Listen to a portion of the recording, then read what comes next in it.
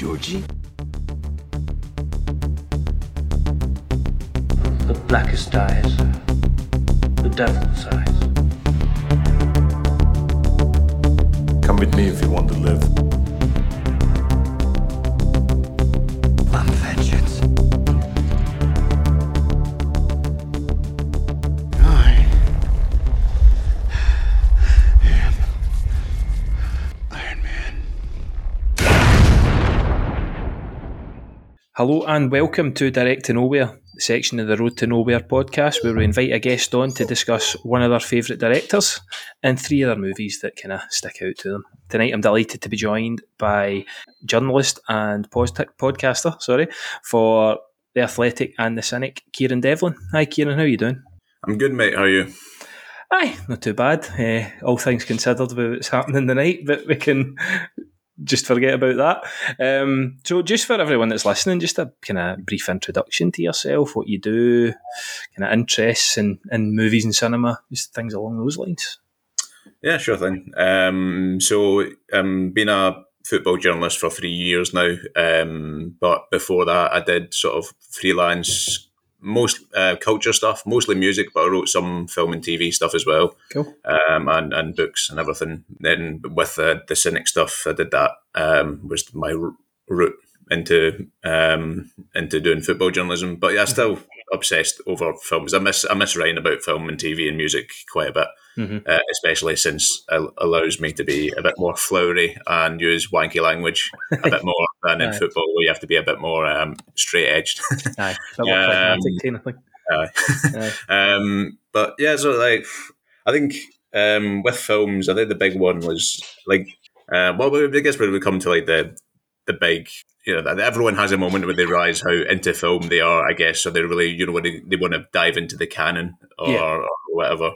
So I don't know if I'm stepping on the toes of the later segment, but No, not fine. I think I was 14, and it was the first time I saw Alien, and I'd just never had as like visceral a response to a film before, because that film, even you're watching now, that film is still fucking insanely tense and stressful, and I'd never had that response to a film before. And so I think it was like Empire had a list of the 500 best films ever made from 2008. Which was actually quite a good list, whereas I think now they just let readers decide it, but at that time they like interviewed like filmmakers and critics as well as readers, and it was a really interesting list of like a proper canon. So like that summer I just went on Amazon and bought like £3, or went into HMV, and they used to have like two DVDs for a £5 or whatever, like DVDs for a £10 or that sort of thing, where I just bought the Godfather, Goodfellas, just all like the canon that I could. And I probably that summer, because I was between third and fourth year or something, and I was watching like 2 films a day. I didn't have any social life. I was just like plowing through them, and it just sort of stuck from there. I had a collection of DVDs, maybe about 300 to 500. Like, I don't know exactly the exact amount, and it would be, I would just see a movie once, and if I seen it in the cinema, I would buy it as soon as it came out, even if I was quite indifferent to it. So I had a lot of shite.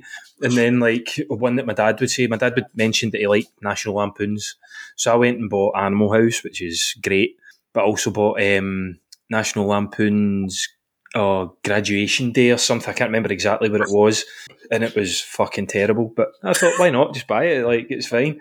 It's Alien's a kind of long-term favourite, I think, for especially if you're into your horror, and that kind of blends sci-fi horror and almost like a like a kind of haunted house aesthetic in space, which was a kind of interesting take at the time. Like, you never seen anything like that really before.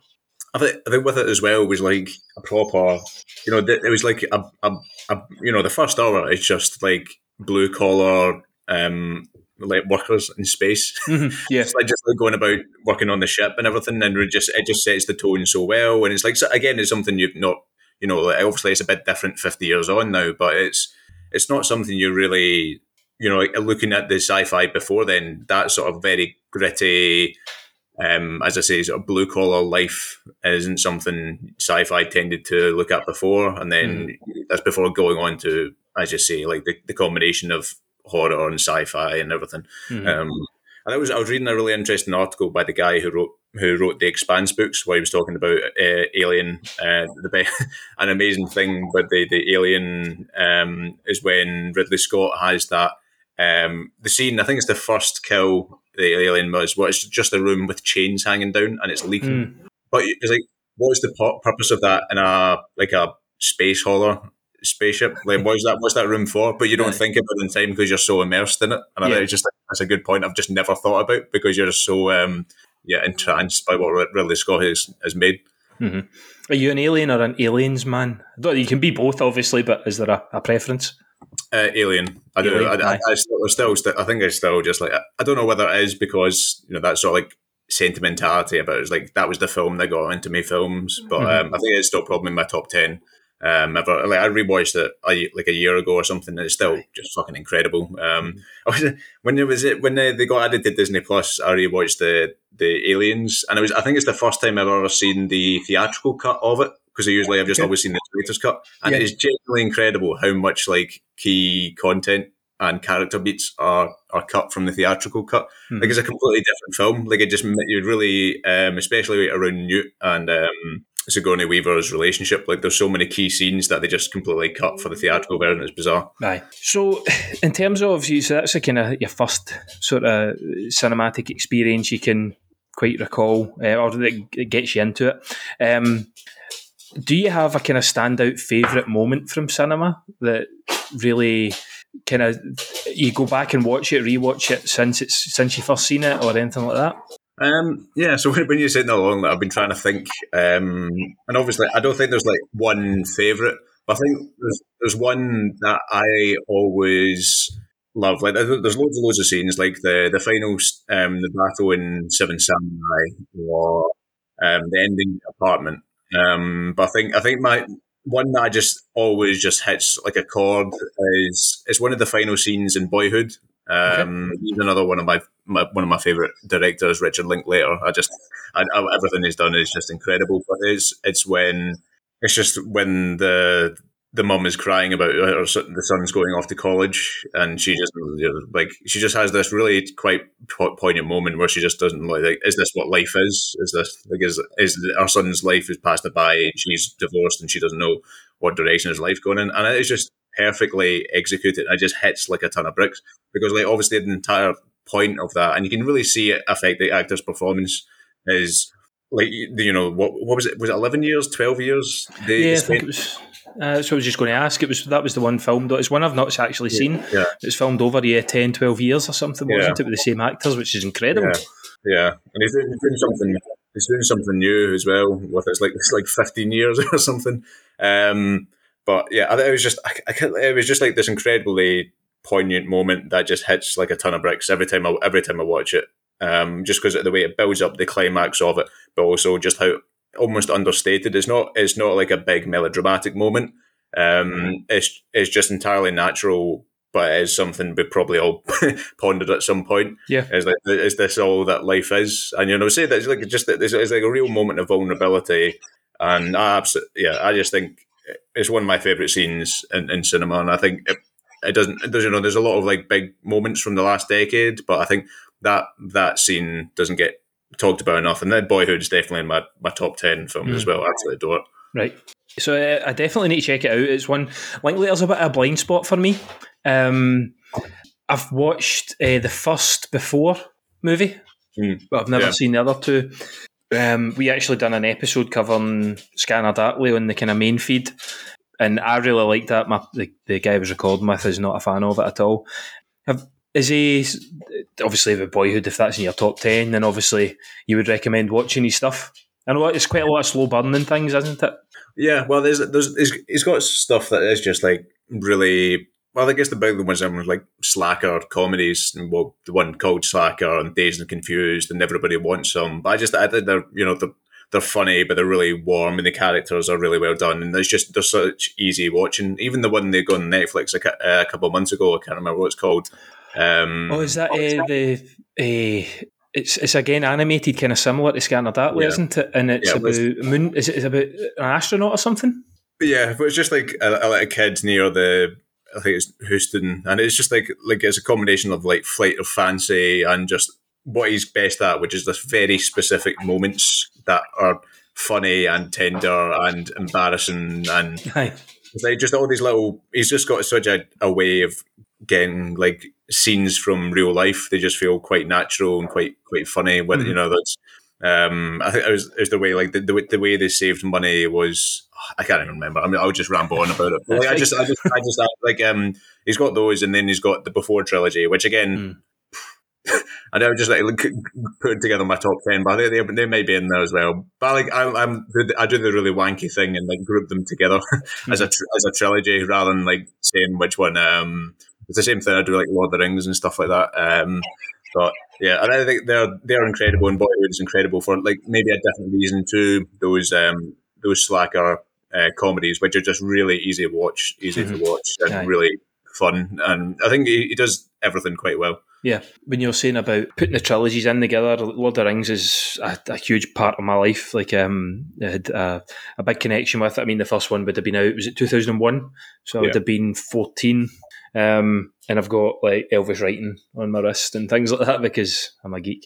But yeah, I think it's fine to have you can have your favourites, but if you just love the trilogies so much, then there's no point trying to pick because you stick them on and you can watch. I mean, I watch the Lord of the Rings probably once a year, and I'll try my best to watch the director's cut. I don't have them on the kind of recently released 4K. I'd love to see that. But it's ones that it's like a Sunday movie. Like I'll stick on. For me personally, my personal favourite is Two Towers, but I watched the 4 hour cut or 3.5 hour cut of Lord of the Rings, Return of the King, and as you're saying for the Before trilogy, it's definitely something I want to check out. As I said, I really liked the first one. I can't remember the exact. Is that Before Sunrise? Yeah, when in Vienna.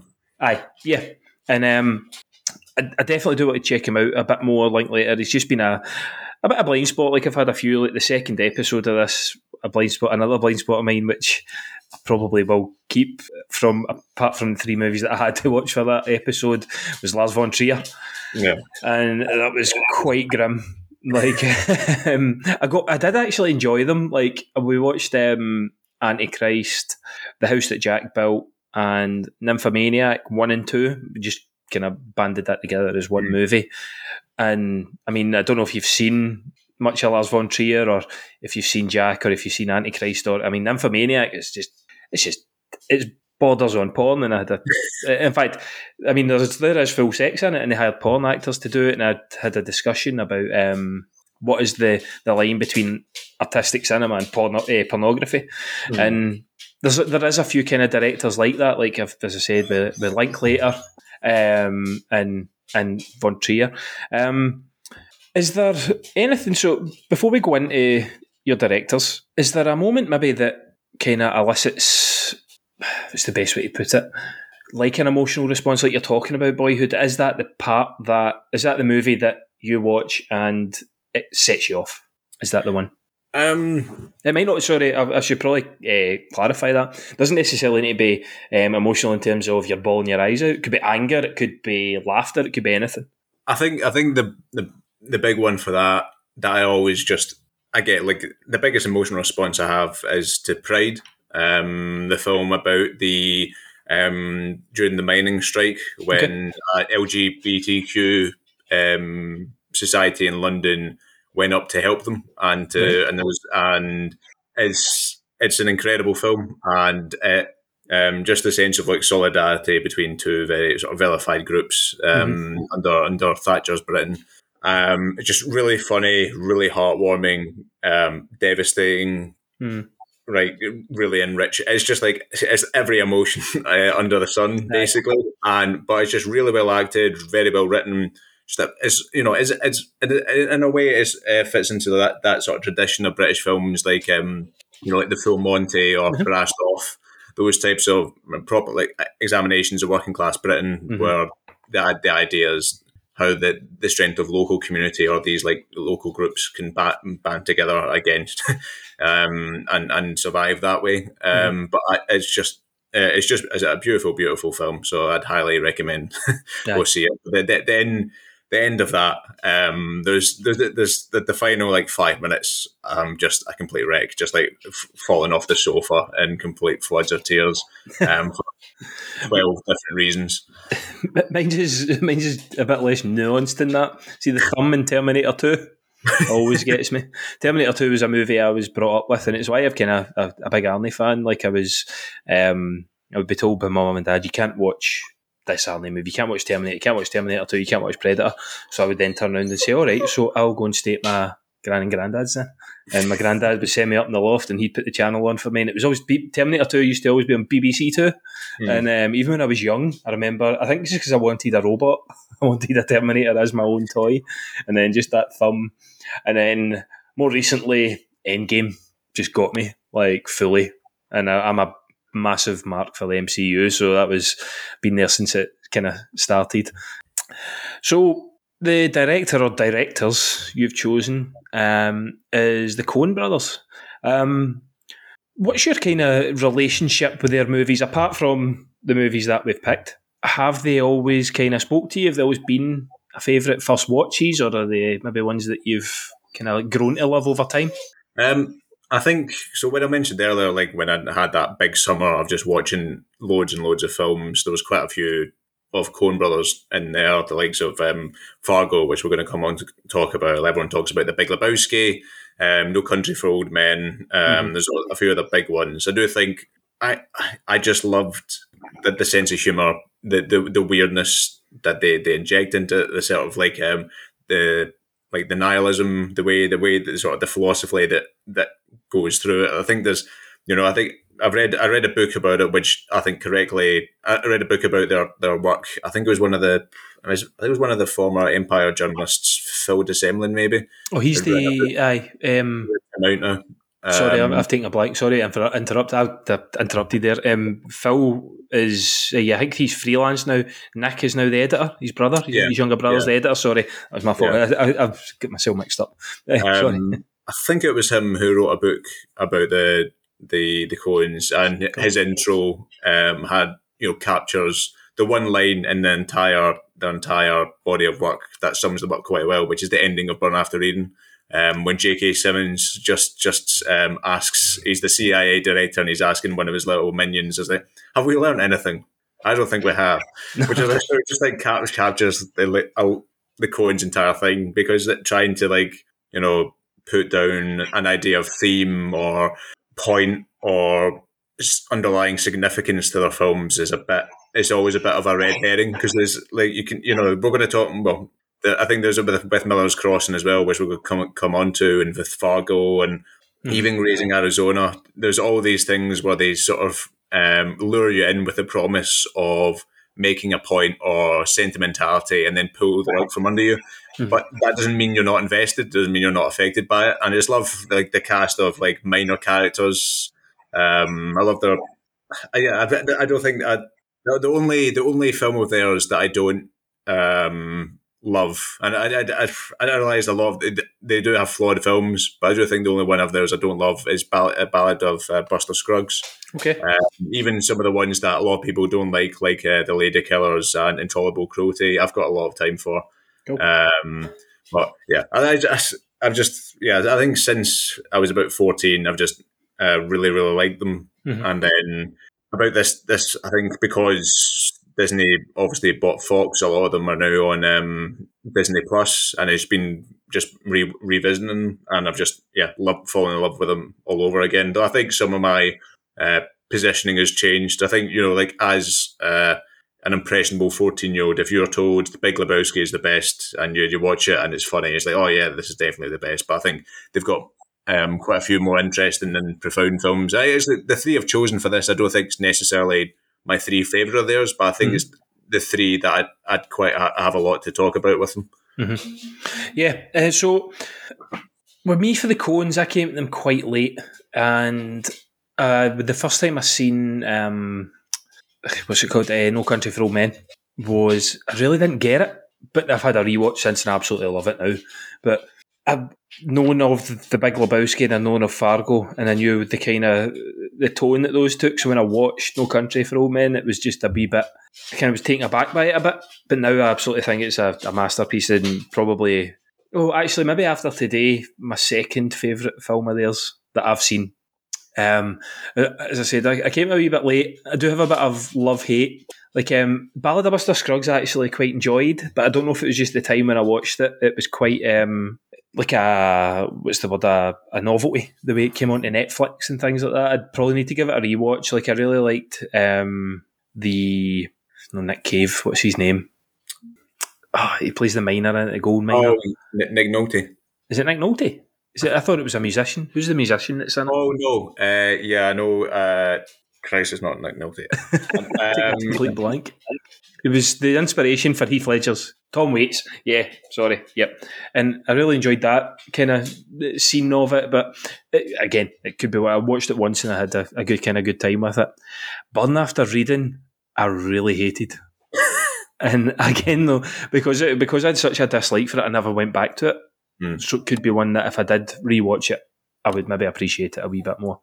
I think it's one of their weaker ones, but I think it has some really good moments, and I think they've got some really good subplots. It's a bit too meandering, but I think they can do meandering really well. Like I rewatched Hail Caesar, and I think I know people think it's quite slight, but I absolutely love it. I think it's just really funny, really entertaining, but that sort of similar way where the idea of a plot is very loose. Like it's not like a very, which I guess a lot of people who aren't big fans of theirs, it might be a criticism they level at quite a lot of their films, is that it's not the tightest plotting. But for me personally, I lap up. For me, it's all about the characters and the scenes rather than necessarily the plot itself. Mm-hmm. Yeah, they kind of use the plot as a mechanism for characters' development, essentially, don't they? Like it's not about the plot, is about the characters and how they interact, and the script, and one of their kind of strengths is the script writing. I think the script writing is really good. So I'm going to start on what would be potentially maybe get me cancelled once we come to discuss the actual movie.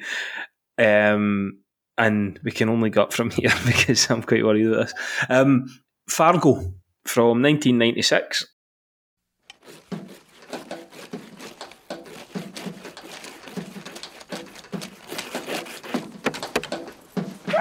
I'm Jerry Lindegaard. You got the car? You bet. Brand new burnt umber Sierra.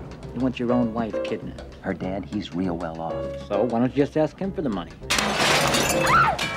See, these are personal matters. Personal matters? Wait, it's Jerry. I don't know what to do. It's my wife. We gotta talk. It's something hard, geez. It's terrible. So I got the state looking for a Sierra with a tag starting DLR. I'm not sure that I agree with you 100% on your police work there, Lou. I think that vehicle there probably had dealer plates. Jeez. DLR? No, they said no cops. Here's the second one. So we got a trooper pull someone over. This a new car then, sir? Oh, it certainly is, officer. Still got that smell. There's a high-speed pursuit. We got a shooting, and then this execution type deal. $1 million, a lot of damn money. They got my daughter. Why is it, hon? Brought you some lunch, Margie. What are those, night crawlers? Oh, yeah, looks pretty good. How's Jean? Who's Jean? My wife. Well, the little guy, he was kind of funny looking.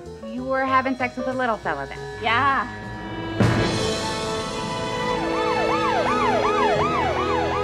Mr. Lundegaard, mind if I sit down? Carrying quite a load here. Where's Jerry? Got your damn money. Now where's my daughter? Jeez. Blood has been shed. We now want the entire 80,000. I answered the darn... I'm cooperating here. You have no call to get snippy with me. I'm just doing my job here. What do you fellas got yourself mixed up in? Police! So, is there anything else you can tell me about him? He wasn't circumcised. Oh, yeah? Can you give a brief description of Fargo? I guess you've got William H. Macy as in money troubles, so he gets folk to kidnap his wife, and predictably, in what is a bit of like a Coen staple, if you're going to one of their through lines, is you flick the domino and it just sets off like a ridiculous series of events. Basically, that's the equivalent of moving one block from the Jenga tower, and everything just comes collapsing down. It's you've got Frances McDormand obviously as the police officer investigating it. The series of this very bizarre crime, and I think that's the thing. It's just a very strange crime, and it's really, really dark. Like, it's an incredibly, in some ways, it's quite a bleak film. Just the way it presents on human nature, and it has because it's just the juxtaposition between these quite quirky small town. Is it Minnesota? I think it's Fargo, Minnesota. And just like the way they talk, the patter they have is almost like childlike. And then you've got these really visceral moments of violence, and these people that for like 10 grand they'll just kill, they'll maim, all these horrific moments. But it's also the final contrast is between Frances McDormand and her husband, whose name I can never remember, but he's like one of the all-time great character actors. Yeah, I know exactly who you mean, because I think he was in Mindhunter as well. Yeah, and Zodiac. And Zodiac, it was, sorry, not Mindhunter. I get those two mixed up. But and Shutter Island, he's in as well. But he's like, I think just the relationship is genuinely just like so sweet and wholesome, and the way it just plays off against all the other shit going on. I think it's just really powerful, as well as very funny and very moving and compelling. Yeah. It's certainly, as you're saying, it's a kind of Coen's, maybe not a trope, but they've used it a couple of times where a heist gone wrong or a kidnapping gone wrong. Used it in Big Lebowski, which we spoke about a wee bit earlier. So how do you find that, like, as you're saying, like, are you quite happy with the kind of haphazardness of it all, where it has the kind of money MacGuffin, that William H. Macy's got his debt that he needs to pay off, who's got a rich father, and he's also got a wife who can be used almost as cannon fodder type of thing. Did you enjoy that part of it overall? Like, is it quite something that kind of not resonates with you, but kind of got your enjoyment? Well, I think it's just the fact that it becomes irrelevant by the end. Like the whole thing where Christ, I've had an awful time trying to remember folks' names tonight.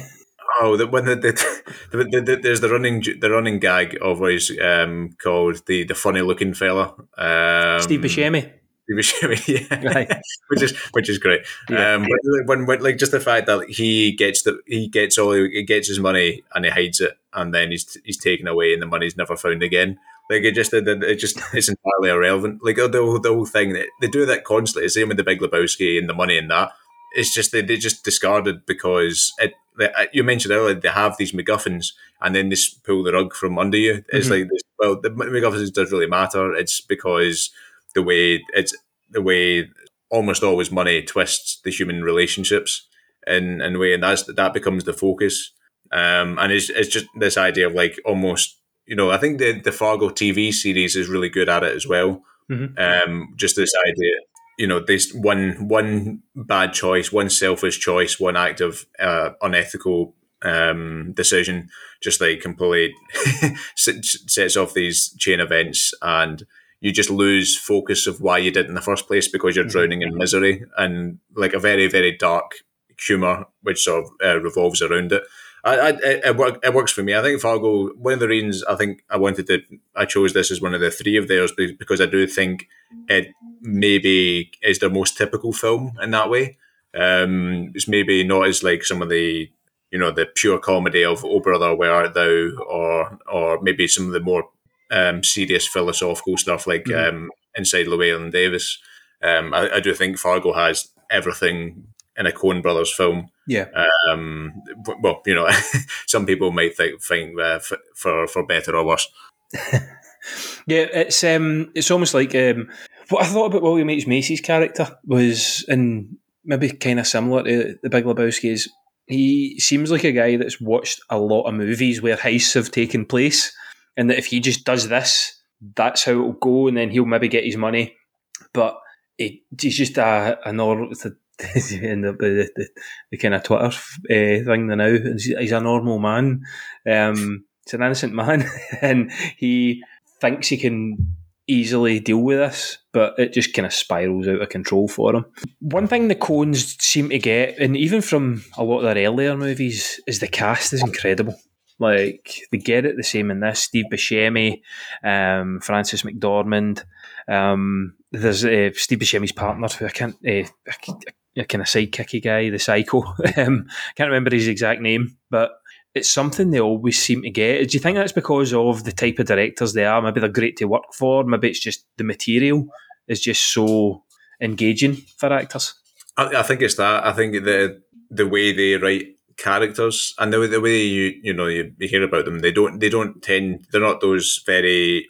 They're not like a David Fincher type of just who just like is so thorough in what he wants his actors to do. Mm-hmm. Like with the Coens, I think they're quite happy with to give direction. With I think my favourite. I mentioned the Burn After Reading, but extra textual stuff. I think Gabriel Byrne asked the Coens what the significance of his hat was in Miller's Crossing. And I can't remember which, but it was either Joe or Ethan, and they replied, "Yes, the hat is significant," and then you walked away. Which I feel just like I feel like just that sort of thing is like you invest your own meaning. Well, in a way, viewers and fans can invest their own meaning in the films, but the actors invest their own meaning. That they're given like the drafts of characters, which they fill in, and obviously, as you said earlier, like the script writing is great, the dialogue's terrific. And they do give room for the actors to make the characters their own. Yeah, this is why I think you see so many, personal best performances. And I think some of them, like I think Gabriel Byrne in Miller's Crossing is his best. I've never seen him better. Yeah, there's a couple. We can touch on a few of them later on. But yeah, I think that's as you say, that's what it is. It's just that. They give you have both the great dialogue but also the space to inhabit something in yourself. Yeah. We'll talk about Miller's Crossing later on. It's something that I've definitely noticed in the movies of theirs that I've seen. Just the cast they get, the performances they get. It's almost like the discussion. Again, talking about going back to the Lars von Trier episode, with the cast that he gets for his movies are incredible as well, and it's just he's maybe on a different kind of spectrum, the more kind of controversial spectrum of that. But they also seem to kind of I don't think rehire's the correct word, but work with the same actors kind of repeatedly. Frances McDormand is in another one. In fact, she's in all three of these movies. And then John Turturro. It must be kind of. They can't be bad to work for if they keep getting the same people back. Like Lars von Trier maybe has a bit of controversy about him, but they certainly can't be. They can't be massive taskmasters, I don't think. No, and I think the way they just keep bringing people back. Like, I think George Clooney was the big one after Oh Brother Where Art Thou, and he just kept coming in for them as well, and he's so again, like I think his best stuff is with the Coens. Something like Oh Brother Where Art Thou, Intolerable Cruelty, Hail Caesar. Mm-hmm. He's just. I think he's got those. They just bring out the best in sort of like people's comedic chops, to use that wanky phrase. I think it's the same with. As I say, like I didn't think Born After Reading isn't one of my favourites of theirs, but I think Brad Pitt is superb in it. Mm-hmm. I think he's like a really underrated comedic actor in a way. I think. And I think they just engineer this perfect character for him to play. And yeah, I think it's just they as I say, like it is something maybe a bit. There's a lot of freedom to maybe be a bit sillier, to be a bit more ironic than a lot of these big actors who might be asked to play a bit more sincere or. Big blockbuster roles or heavyweight drama indie roles. With the Coens, there is the scope to be a bit aloof. Mm-hmm. Going into the kind of last part, we'll talk about Fargo. I think it's quite it's an iconic scene. It's a really well known scene, and it's kind of how the movie wraps up. with really dark humour. It's the wood chipper scene where Steve Buscemi's partner has essentially murdered him with an axe. Things have all went to shit, as they have done in this movie, and Frances McDormand turns up to find him struggling to stick his leg through the last bit of the wood chipper. That kind of balance of levity and dark humour is really well done in that moment. How did you find that?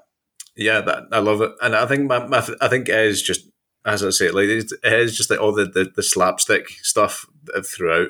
And, I think it's only a couple of scenes earlier where they her constable or like her deputy was chatting with a local, and it's just the most like inane conversation you've ever heard. It's just funny, just them talking about the weather and whether it's going to snow, and then a couple of minutes later, a guy's leg is getting chucked in the wood chipper. And then, but I think my favourite scene.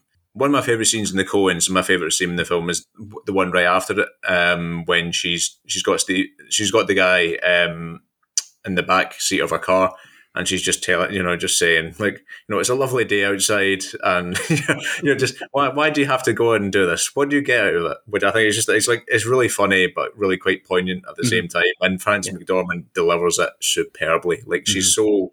Her deadpan delivery of it is both really funny but really sort of profound at the same time. Yeah, she is excellent. She's excellent in all three of these movies. I mean, she's got a less prominent part in Miller's Crossing, but even then, when she turns up, she's really good. So overall, you're obviously a big fan of Fargo. The first time I watched this, I really enjoyed it. See, this second, it's more than second or third watching, I struggled with it a lot, actually, even for a short movie. I just found it too... For a 90-minute movie, I found it quite slow and dragging. That's fair. Yeah, I think I do think there's as I say, I do think the meandering pacing isn't for everyone.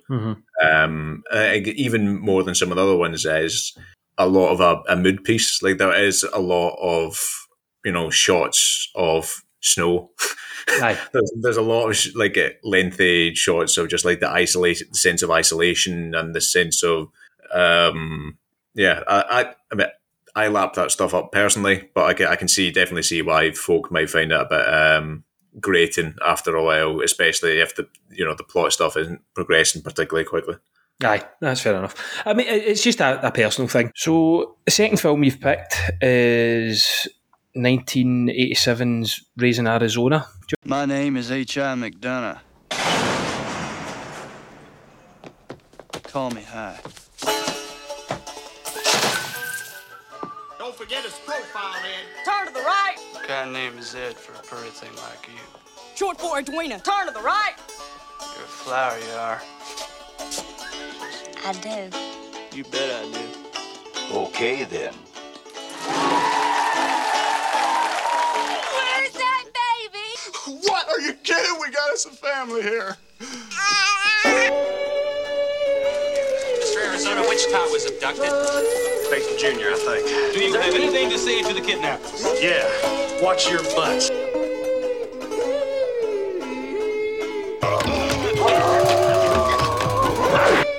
Let's go get Nathan Jr. Give me that baby, you warthog from hell!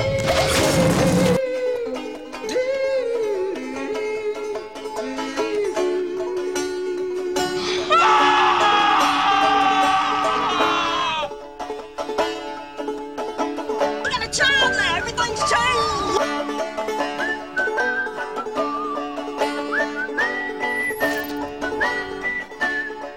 But give us a kind of brief synopsis for that. Essentially you got Holly Hunter and Nick Cage. Nick Cage is like a deadbeat criminal, just like the lowest stakes bank robber who holds up convenience stores. And Holly Hunter is a police officer, and it's a bit of sort of like a madcap rom-com in the first 10-15 minutes, where they just they just sort of connect, like they just fall in love with each other, and eventually I think she leaves the police force, and they try and have a kid, and he tries to just go clean with a working man stiff, and eventually they really want to have a kid, but she can't. So they then elect to steal a kid from these, like, the most, like, one of the Coen's greatest characters, just this nuts. I can't remember what he sells, but it's just like a classic, like, it's like wooden furniture or something, businessman, and it's just it's just really, really funny. You can tell that the Coens and Sam Raimi are really good pals,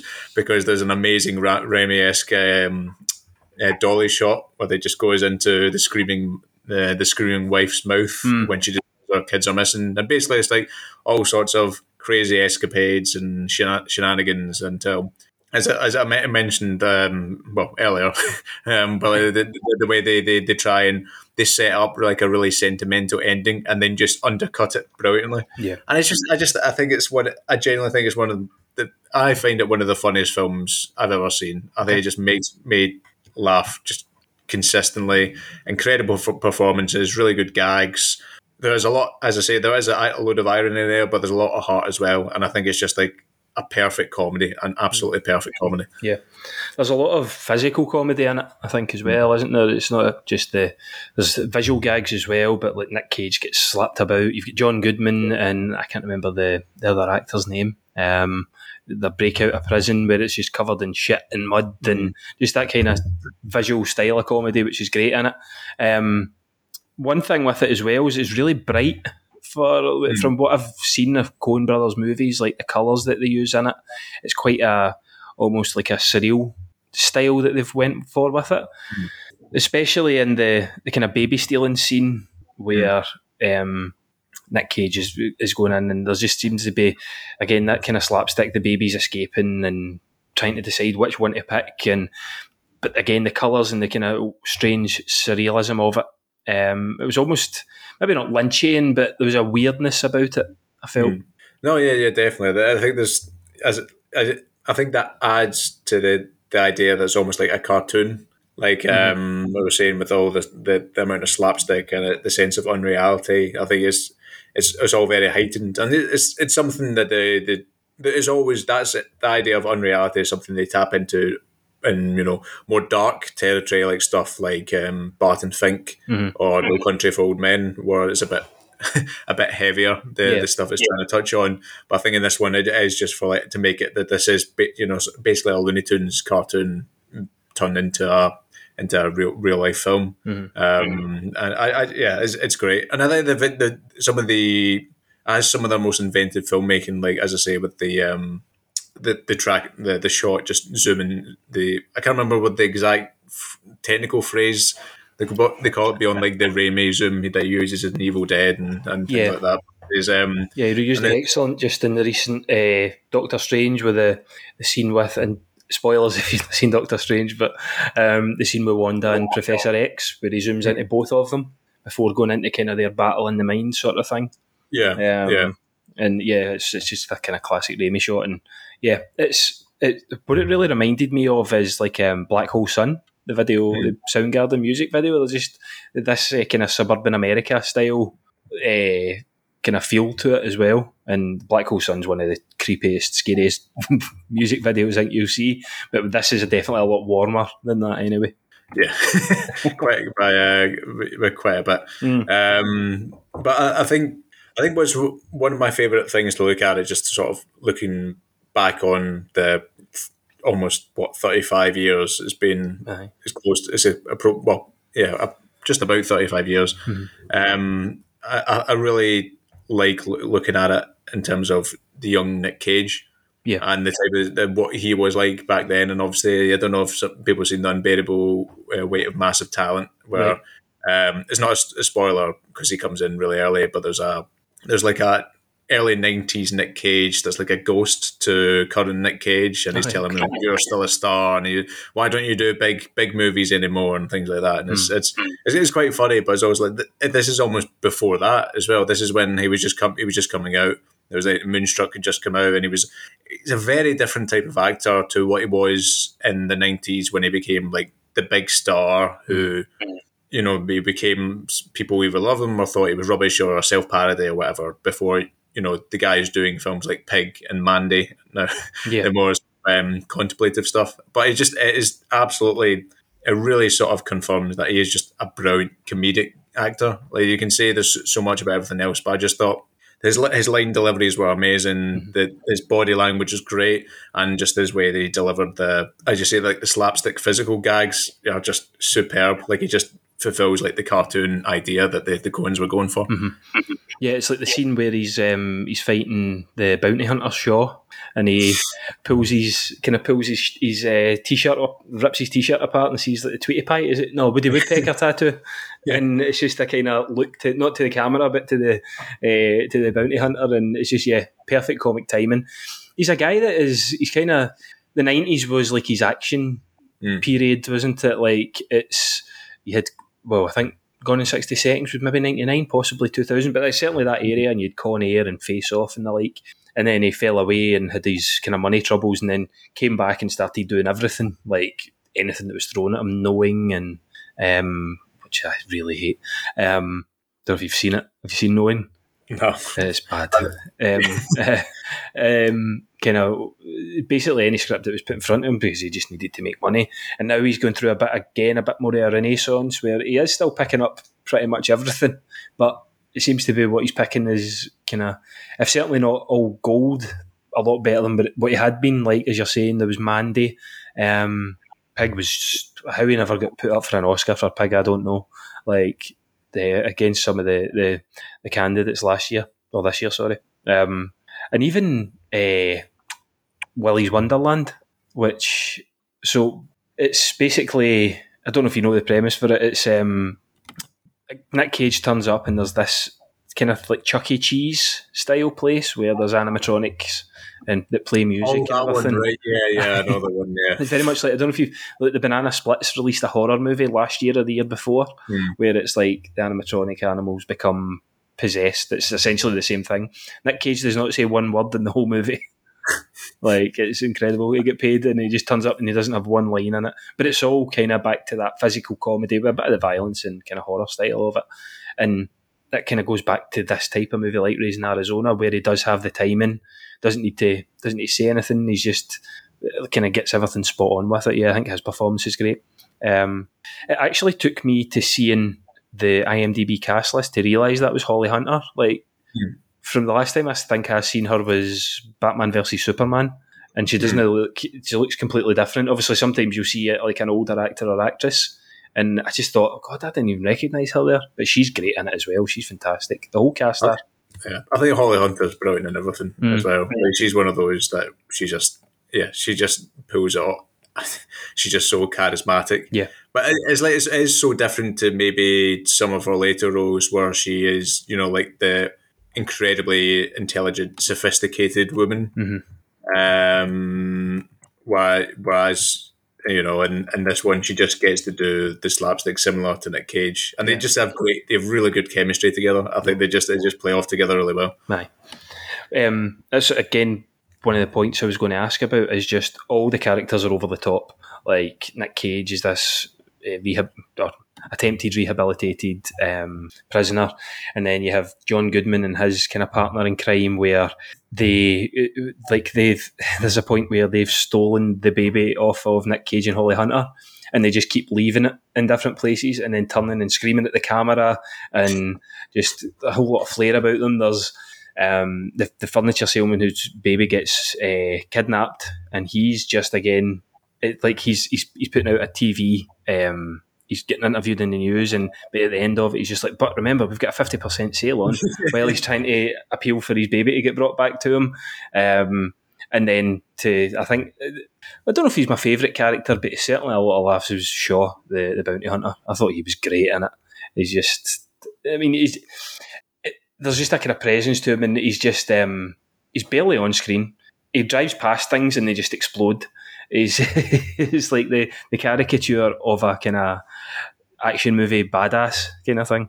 Yeah, he's great, and just love the little like tattoos, like "Mama never loved me" and stuff like that. It's the little baby shoes he's got around his I think he's on his motorcycle or something, and he's just, as I say, like he just chucks a grenade to blow up a rabbit just because. Because why not? Yeah, it's great. And I love the couple friends they have as well. Like Frances McDormand is brilliant, and you can just tell like that how they're just so brilliantly dislikable. You hate them so much. Like they saw like the full one-upmanship and everything like that. The sort of thing you'd associate with that. You'd associate with maybe like suburban America, just like the different families trying to one up each other, whether it's family, job, car, or whatever. Yeah, and it's just they're trying to do it for like sort of like trailer trash American as well, and it's just brilliant. It's just so funny, especially the way like Holly Hunter just falls for it, and then Nick Cage becomes uncomfortable with it and everything. Just those scenes are so good; they're so well played. Yeah, that guy, is he in Friends? I'm sure he is, isn't he? Does he play Chandler's boss in Friends that calls him Bing and pats him in the arse? Yeah, I think that is him. I'm sure it's him, yeah. He was great in it. Like when Nick Cage just beats the shit out of him, then he turns up later on with like the neck brace on, and then once the kind of movie's wrapping up, he's trying to explain that it's going to be... He's trying to explain to the police officer about what's happened, but obviously they've handed the baby back, and he's just this... He's just a dick, really. I think, as you said, he just wants to one-up them, thinks he's got something over them. He fires him, doesn't he? Because I think Nick Cage works for him as well. Yeah. Again, back to Frances McDormand, someone who's been in so many of their movies as well. She's great, even in a kind of small role. She's brilliant in everything as well. I think it's just maybe not a muse for them, but she's just fantastic in everything. Yeah, I think with her as well. Like I think Meryl Streep understandably gets like the best actor around comments, but I think Frances McDormand is up there as well. Mm-hmm. Even if you were not to, probably a bit archaic to just basically contain it to just men and women with the best actors. I think she's one of the best actors of her generation, period, easily. Yeah. As you say, everything, she can do everything as well. She can do literally anything. Give her a slapstick role, give her a more refined, witty comedy role, intense drama. I didn't like three billboards outside Epping, Missouri, but she's still she's incredible in that. I feel like she's brilliant, and obviously is married to one of the Coens. She just adds something to everything they're on. I didn't know she was married to one of them. I didn't realise that. Maybe that explains why she was getting put in them. But obviously, did she get the Oscar for Three Billboards? I thought she had. I know that was up for awards, but I can't remember if she actually got the Oscar for it, thinking about it off the top of my head. I really like Three Billboards, but I think it's held up by her, and again, another dickhead character like Sam Rockwell's really good in it, but he just plays a kind of racist police officer, but he is good in that role. I had a good bit of time for it. So overall then, Raising Arizona, as you're saying, one of your favourites. I had a good time with this. As I said earlier on, Fargo maybe didn't hit right for me this time. But this was a first-time watch for me, and I absolutely loved it. Genuinely loved it. I was in again, tight 90 minutes. 90-minute movies, that's the way things need to go. They're all getting 2.5, 3 hours nowadays, but I absolutely loved it as a first-timer. Moving on to your last movie, we're going for 1990s Miller's Crossing. I'm just a grifter, I'm a nobody. It's a dream, Tommy, a prank to you. I can't die out here in the woods like a dumb animal. The single most impressive movie of the year, a brilliant mixture of satire and seriousness, style and substance. 4 stars, the energy of a cyclone, a whirlwind of sex, treachery, and intrigue. Not since The Godfather has there been a portrait of gangsterism as powerful as this audacious, electrifying masterpiece. One of the most marvelously written movies of the year, Miller's Crossing is a true original. For me.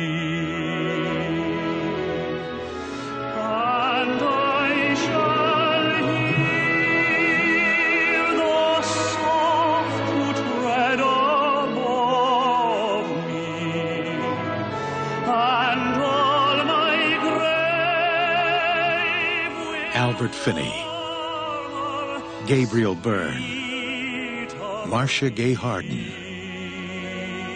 John Turturro. Look at your heart. I'm praying to you. Look at your heart. He's still alive. You expect me to believe you?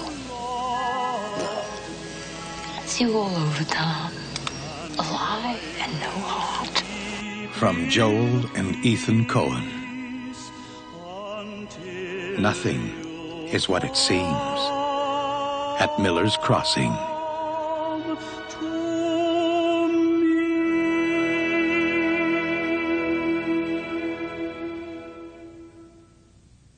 What's your kind of breakdown of this one? I think this probably is my favourite Coen Brothers film. I just love how clean it is. Like I got to the stage, like I think it was the first. It's one of. I remember when I watched it for the first time. I must have been 17 or something. Okay. And like when you're a teenager, you come up with really stupid ideas, like really self-absorbed, self-indulgent ideas. And I was like, I'm going to try write a stage play adapted to Miller's Crossing. And I feel like I was watching it back now, and I was like, "There's no fucking way you can make this a stage play. You're out of your mind. Never mind the fact that you're far too young, inexperienced, and rubbish, and too untalented to do it well." But I think it's because I just love the dialogue. I think the dialogue's so snappy. It's really inventive, but it tells you everything you need to know without being heavy-handed. It's really poetic in places. It's incredibly funny. Like it has real moments of slapstick, like in Raising Arizona, the bit where where Gabriel Byrne smacks, like there's a big hulking giant guy who's supposed to beat him up, and I think he smacks him with a chair, and he goes, "Jesus, Tom," and then he just like goes out the room, and some brilliant characters. John Turturro's superb in it as just like the most loathsome little character, and it just as like a film noir works as well. There's a little sense of everything being played off, and Gabriel Byrne's outstanding, and I think it has a real sort of darkness and sadness to it as well. You're not even sure why it's necessarily sad, other than maybe just Gabriel Byrne just looks incapable of finding comfort or contentedness because he walks away from everything. Then spoiler, but I just love it. It's probably, I mentioned my top 10 earlier. I think this would definitely be the Coen Brothers film that would be in that. Yeah. This was, again, a first watch for me, and I would certainly put it top 2 Coens for me. Now, I can be a bit hit or miss with Coen movies, I said earlier on. But before this, it was No Country for Old Men. And I think this maybe just surpasses it, because there's a wee bit more kind of lightheartedness to it. Because I was going to ask if you maybe thought this, I'll just give a kind of brief synopsis of it. Basically, Gabriel Byrne plays Tom, who works for Albert Finney's Leo, who's kind of a crime, he's the Irish-American kind of crime boss. Yeah. And he's facing off against John Polito's Johnny Casper, who's the Italian-American crime boss. And Gabriel Byrne's essentially working his way through the movie, almost playing both sides, and you don't really know what side he's on.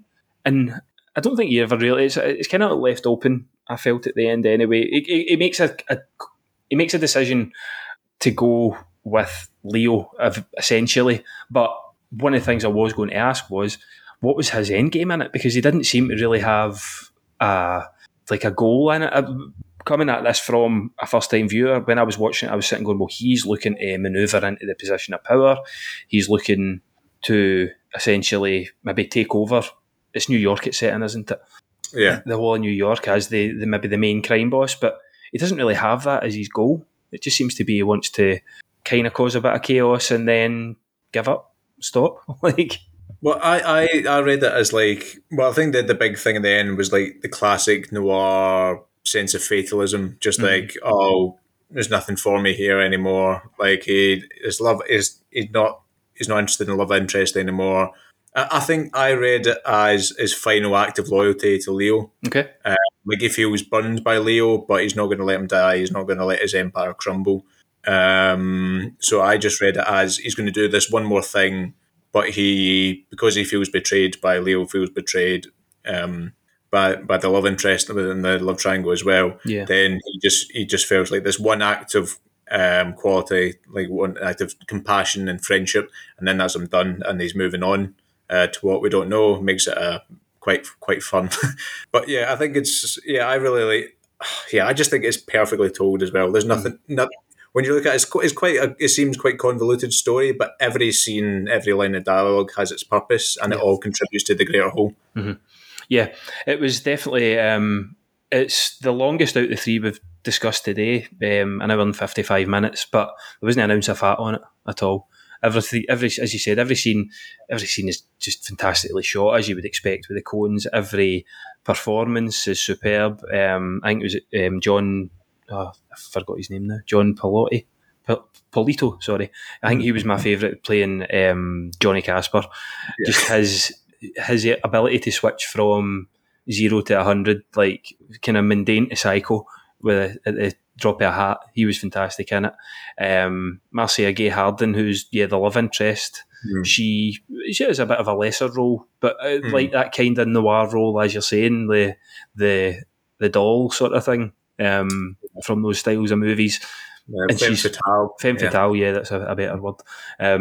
Just everything about it, yeah, it was not perfect. I absolutely loved it. It probably is slightly above No Country for Old Men, thinking about it more because I got a bit annoyed at the ending of No Country for Old Men. But yeah, it was just a perfect movie, I think, is probably the best way to describe it. I don't think there's anything that you could really criticise about it. Yeah, I think the other two things I'd show is the Barry Sonnenfeld's cinematography, because this is a gorgeous film. Like it's from the interior design, which I know wasn't Sonnenfeld specifically, but just more broadly about the set design, but also the photography set in like the autumnal woods, which is just such a, obviously they used it for the posters as his most definitive imagery, but the way they use returning to the woods as a like motif throughout the film is brilliant as well. And the other thing I love about it is Carter Burwell's score, which hence my choosing of it for the song for the podcast. But it's just beautiful. It's like haunting. It's maybe a bit. It's almost. It sounds like it's like the score for what we'd expect from like an Oscar bait drama, just like an uplifting Oscar bait drama. But it just adds a certain level of almost poetry to the film itself, and I think it works. Like it might sound like sentimental in isolation, like a very pretty piece of music, but I think you actually apply it to what is quite a darkly funny film. It just works, and I'm not sure why. I don't know whether it's just bias or what, but I just think the music suits it's a bit jarring, but it just suits it perfectly. Talking about the cinematography and everything of the movie, and like the way scenes are shot, I think for me the best scene, or certainly my favourite scene anyway, was the kind of attempted hit on Leo, where it's got the focus of him on the bed and the footsteps of the hitman coming up to his door, and then just the way that whole action set piece plays out. It's certainly a strength of the Coens, which is maybe a bit of an obvious thing to say, but they really know how to do an action set piece, don't they? Yeah, they really do, and I think the way I think No Country for Old Men is one of the best examples for that, for the way they do the set piece, because they just I think the big thing they do so well is characters' perspectives in the action. They don't. They're not overly focused in trying, giving you every detail that you need to know. It's more about the tension of being claustrophobic with the characters, and I think that it works brilliantly. And some of the individual shots they've got in that.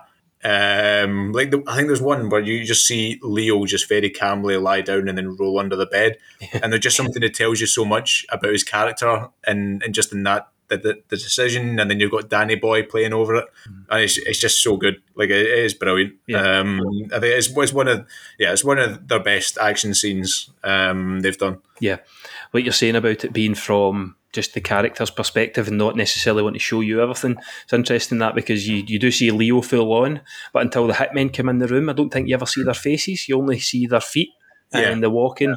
And then that scene where, Leo just, I said, he puts his slippers on, he quietly rolls under the bed, waits for them to come in. It straight away came to mind for me was in Kill Bill, the anime sequence of telling Lucy Liu's character's backstory, and she hides under the bed, shoots someone through the shin, and then he looks up and gets shot in the head. I wonder if Tarantino's the ultimate in, maybe not say copying, but paying homage to something. Yeah. It was so kind of almost shot for shot like that, and I just thought it was brilliant scenes. And then going back to the kind of slight comedy of it, I think he chases after the other kind of the getaway drivers in the car, and I think there's another couple. He shoots the car, and the car kind of blows up as well. Yeah. Like it seemed a bit excessive, but good in a good way. I don't mean like excessive bad, but again, that kind of not slapstick, but certainly a bit of levity added to it. I think it was also like that the Miller's Crossing is very much a homage to like 1930s gangster films as well. And the Coen's been very vocal about that, and I think that's the kind of thing that I think that's there is that degree of cartoonishness, as you say, to it. It's not trying to be a realistic film at any point, but is that when that's the kind of thing that would happen in the original Scarface or something like that, where they just blows up. I think that's as you say, and the thing is, he's doing it in his robe and slippers as well. Like he's just doing this act of incredibly competent violence. Well, he's like like half an hour later, he's just smoking a cigar lying on his bed. Yeah, it's thinking about going back to the characters again, and I forgot to mention one kind of cameo almost, a Steve Buscemi. That goes into more of the kind of strange characters that the Coens have. I can't remember the character, his exact name in it, but he's got a very unnatural way of talking, a very kind of spiky way of talking, almost again comedic. I think you see him once and then you maybe hear him again on the phone. Yeah, I think he's Mink. I think he's I think he's John Turturro's boyfriend. Oh right, okay. Is the way that they've done it. Which I think works well. Yeah, but as you say, like I think that's what I love about that everyone has, even though it's all the same sort of like like spiky 1930s rat-a-tat dialogue. Everyone has their own personality within that. They're not just noir archetypes. Well, they are, but they have like personalities put on that, which colours them in a bit. Yeah. And Gabriel Byrne, anytime there's like a raid or something like that, he just casually walks out and starts speaking to the police commissioner. He's like, I don't know anything, I'm just the commissioner. This is great, yeah. So we've spoke about kind of Tom's Endgame, kind of his last major act is the only real violence, well, the only murder you see him commit in the movie, which is John Turturro. In your own mind, why did you think he kind of held off on that?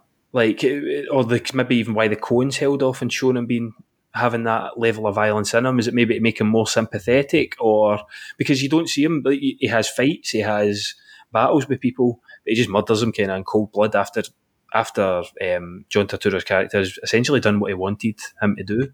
Yeah, I think it's hard to say. I think that's what part of the reason I love the film is that sense of ambiguity. As you mentioned earlier, we don't really know what.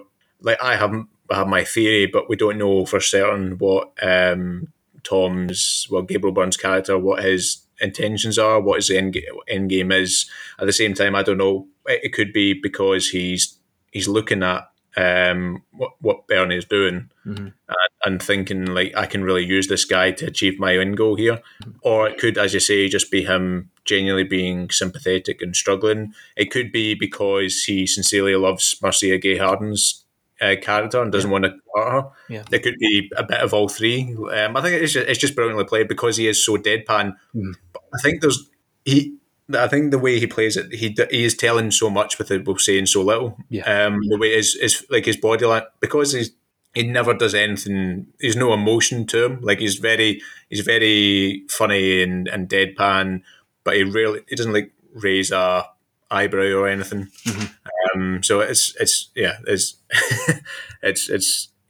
a brilliant performance. And I just love that sense of ambiguity. You can read anything into it you want. Yeah. There's no even like a wink or a knowing wink or anything with him. It is all just played absolutely straight as an arrow. Coming on to the last part of talking about Miller's Crossing, but just a kind of wee crossover with a couple of other Coen movies. There is elements of comedy in this, but it is probably more straight than a lot of their stuff apart from maybe No Country for Old Men. Again, going by what I've seen, I've not seen all the Coen Brothers movies. How do you weigh their kind of more straight-laced stuff up against their maybe kind of action-y comedies that they do? I mean, I'm probably not the right person to say this because I love all of it. Fair enough. I love like No Country for Old Men or Inside Llewellyn Davis. I think I think they've never made a movie that doesn't have a through line of some comedy. Even No Country for Old Men, there's quite a lot of dark comedy in there. But and I think they do have something like Raising Arizona or Hudsucker Proxy or even Oh Brother, Where Art Thou, which are just pure slapstick, just like bonkers. But I think the stuff that I sort of think about a lot is maybe the ones that are intended to be comedy but are almost like existential comedies, something like Barton Fink or A Serious Man. Probably the best is Inside Llewellyn Davis. I think that was a really, I think there are times when I think, I'd say like I don't want to make it over the top, so I'd say it's top 5 Coens, and I think it's one of my favourite films of the 2010s. Cool. I think it's just an incredible film that I just, every time I rewatch it, I find something new. I think that's maybe something like A Serious Man. I think it's probably a bit too weird for a lot of people's tastes, but I felt that that's like the apex of what they've been trying to say. Okay. Because the guy is just like a bit of a loser, a bit of an exasperated professor, and his life just unravels, and he can't understand why. And it deals a lot with Judaism and just religion more broadly, and just this idea of why the fuck is my life going to shit? I don't feel I've deserved this. It's like I maybe he doesn't have the self-awareness to realise he's been selfish and insincere and a bit of a dickhead. But is that really enough to have your life collapse? Yeah, and it's it's very, very darkly funny. But I think that's almost like their thematic. It might not be their best film. I don't think it's in my top 10 favourite Coen Brothers films, but I think that's probably the most of what they're trying to say, and I think they do it really successfully. But at the same time, it's not. I think it's like too weird and too maybe. I'm trying to think of the right phrase. I think they will stick with too weird to be a film that I can like love in the same way I do the others. But I think they've got a much broader range than people give them credit for. A lot of the time, like they're never going to make a completely serious film. Like I know that, like even was it Joel who made the recent Macbeth adaptation, and there's still even some like hints of comedy in that because they just physically need some comedy in one of their films. And they're never going to do a prestige drama or something like that. But I think within their own makeup, they are quite a broad diversity, but then again, that could just be because I'm incredibly biased about them. But that's fine. Could you see them ever going into?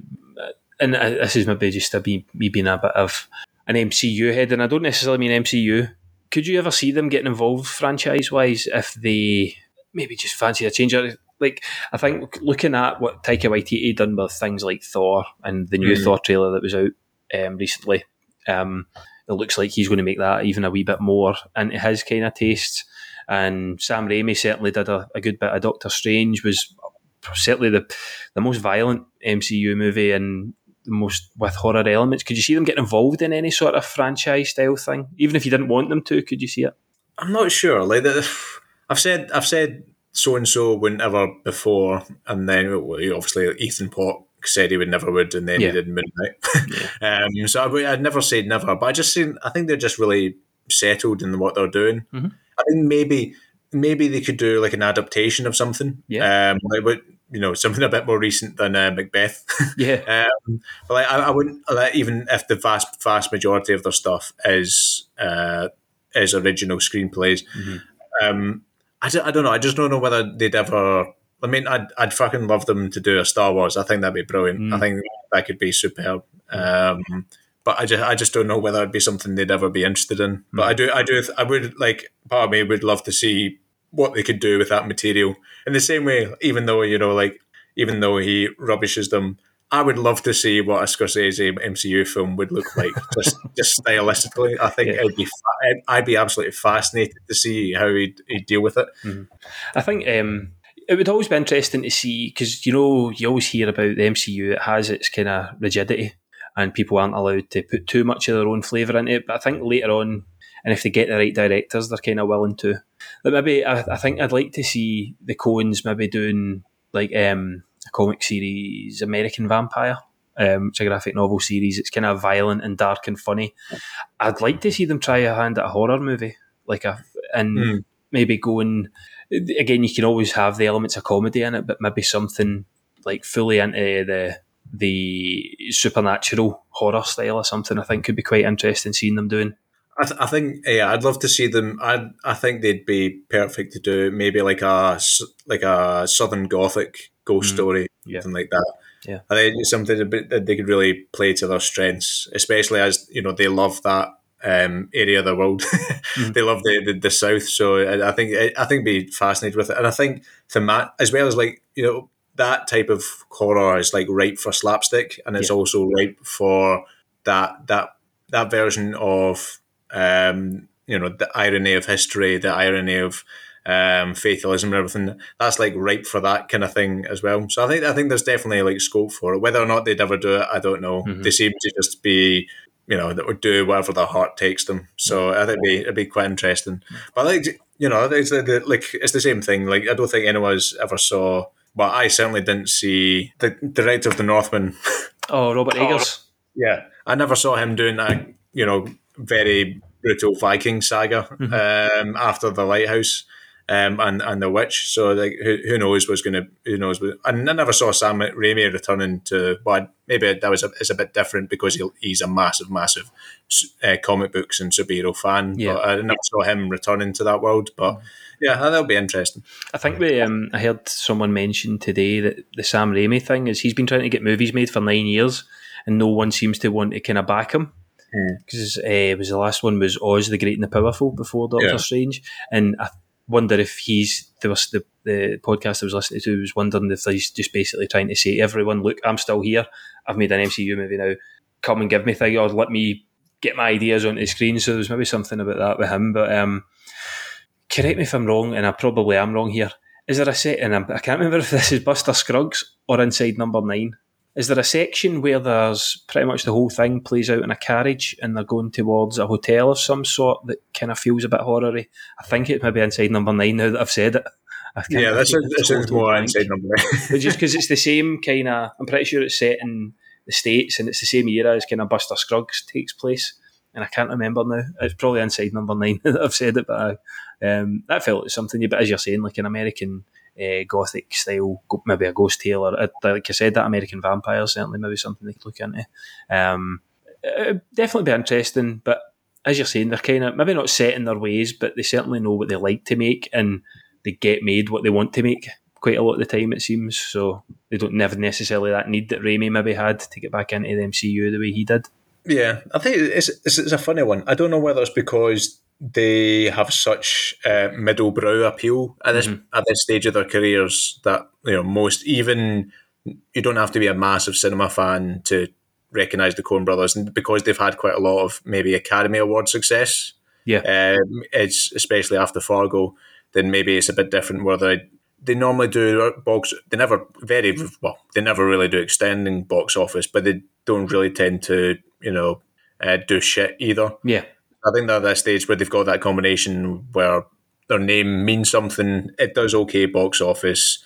They're almost always critically responded, and yeah. So I think Raimi, because he is so incredibly weird, and maybe it sounds about in a less mainstream way, in a lot of sense. Even though they have a lot of similarities and a lot of places that overlap, specifically in their weird camera techniques, their love of slapstick, etc. I think it's a bit of an odd one. I also think it's such a shame with Raimi as well because he's brilliant. Like, he's superb. Even his worst films have something to. Even like Oz, it's a disaster in some areas, but there's a lot of interesting visual stuff in that, and it has like a bit of like weirdness to fantasy that, fantasy could be like the most homogenous genre on the planet. So at least it tries to do something a bit weirder with it, which I sort of appreciate. And I think he's maybe not one of my favourite filmmakers, but I always find something to enjoy in it. I think Drag Me to Hell is one of the best horrors this century as well. I think it's just a perfect film. Yeah, it's interesting as you're saying that it's. I think Raimi's style maybe lends a bit more to the comic book movies that we get nowadays as well, as you're saying. Aye. So that's the 3 movies. Just a final kind of quick question to wrap up before we go on to your outro song. Are these your top 3 Coens, or are these the ones you find kind of maybe the most interesting to discuss?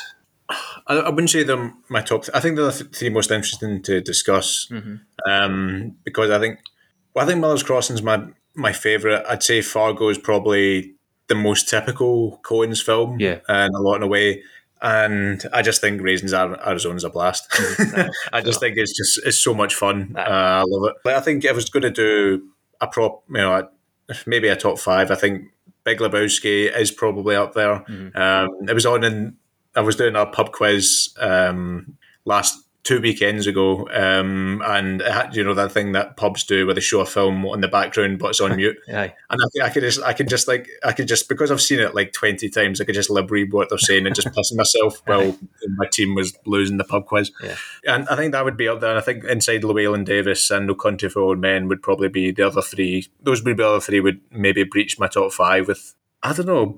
Yeah, I'd just put it as a top 6. I think those those 6 would probably be the ones that are up there. But even as I say, there's maybe 75% of them I'd probably count as 5-star films. I just love them so much. Even stuff like people don't like that much, like Intolerable Cruelty or Hudsucker Proxy, I just love to pieces.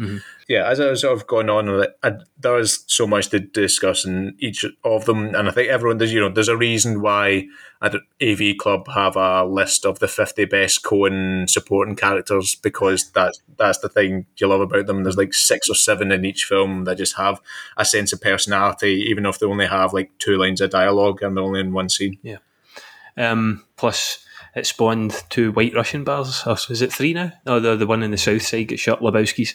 So we've got one in the West End. I think there's one in Edinburgh, isn't there, as well? I'm sure there's 2. Yeah. And Buckfast White Russian, what else could you want? So, kind of just to wrap up, putting you in the spot maybe, if someone was to come up to you, what would you say 3 movies just to kind of get a feel for the Coens? Not necessarily your favourites. Would it be these 3, or would it be maybe something else? I think definitely Fargo, I'd say. Okay. I probably would say Big Lebowski, because I think that's the big one. That's probably their biggest cultural touchstone, I think. Yeah. And it is almost maybe one of their least weird. I know there's some fucking trippy stuff in it, like the bully, like the was it that acid trip? Yeah. With Jeff Bridges is incredible in. But I think it's one of their most accessible films. And then I think maybe either No Country for Old Men to show that sort of darker side, or Raising Arizona as two very, very different films. Yeah. But I think definitely Fargo, Big Lebowski, and then either No Country or Raising Arizona. I don't know, which is a bit weird. I know it's a bit weird because I say Miller's Crossing is my favourite of theirs, and it's not overly weird, but I feel like those ones is what are probably they get your hooks in you maybe, and you can probably judge whether the Coens are going to be for you from those films. Yeah. And then I think Miller's Crossing is one you can do is your 4th or 5th watch and then say, okay, yeah, these guys are gods. Yeah. I think you would Miller's Crossing because it certainly plays a lot straighter than a lot of them. If you were to say to someone, go and watch Miller's Crossing, and if they didn't have a clue who the Coens were, and then you randomly went on to Burn After Reading, you would be like, hold on, this is not what I thought it was going to be. There's maybe a kind of different sense of expectation if you suggested. But those 3 are great. Yeah, I mean, I love The Big Lebowski as well. I think everyone that watches it loves The Big Lebowski. They certainly should anyway. As I said, Fargo I was a wee bit less on, but and Raising Arizona, No Country for Old Men. Yeah, I think with that, those 2, as you're saying, it's either or, but it's either or of the scale kind of for them, isn't it? Yeah. It's just one of those... either end of the spectrum, it gives a good idea how they are. Brilliant. So that kind of wraps us up for discussing the Coen brothers. Kieran, just before we go on to the last part, where can people find you?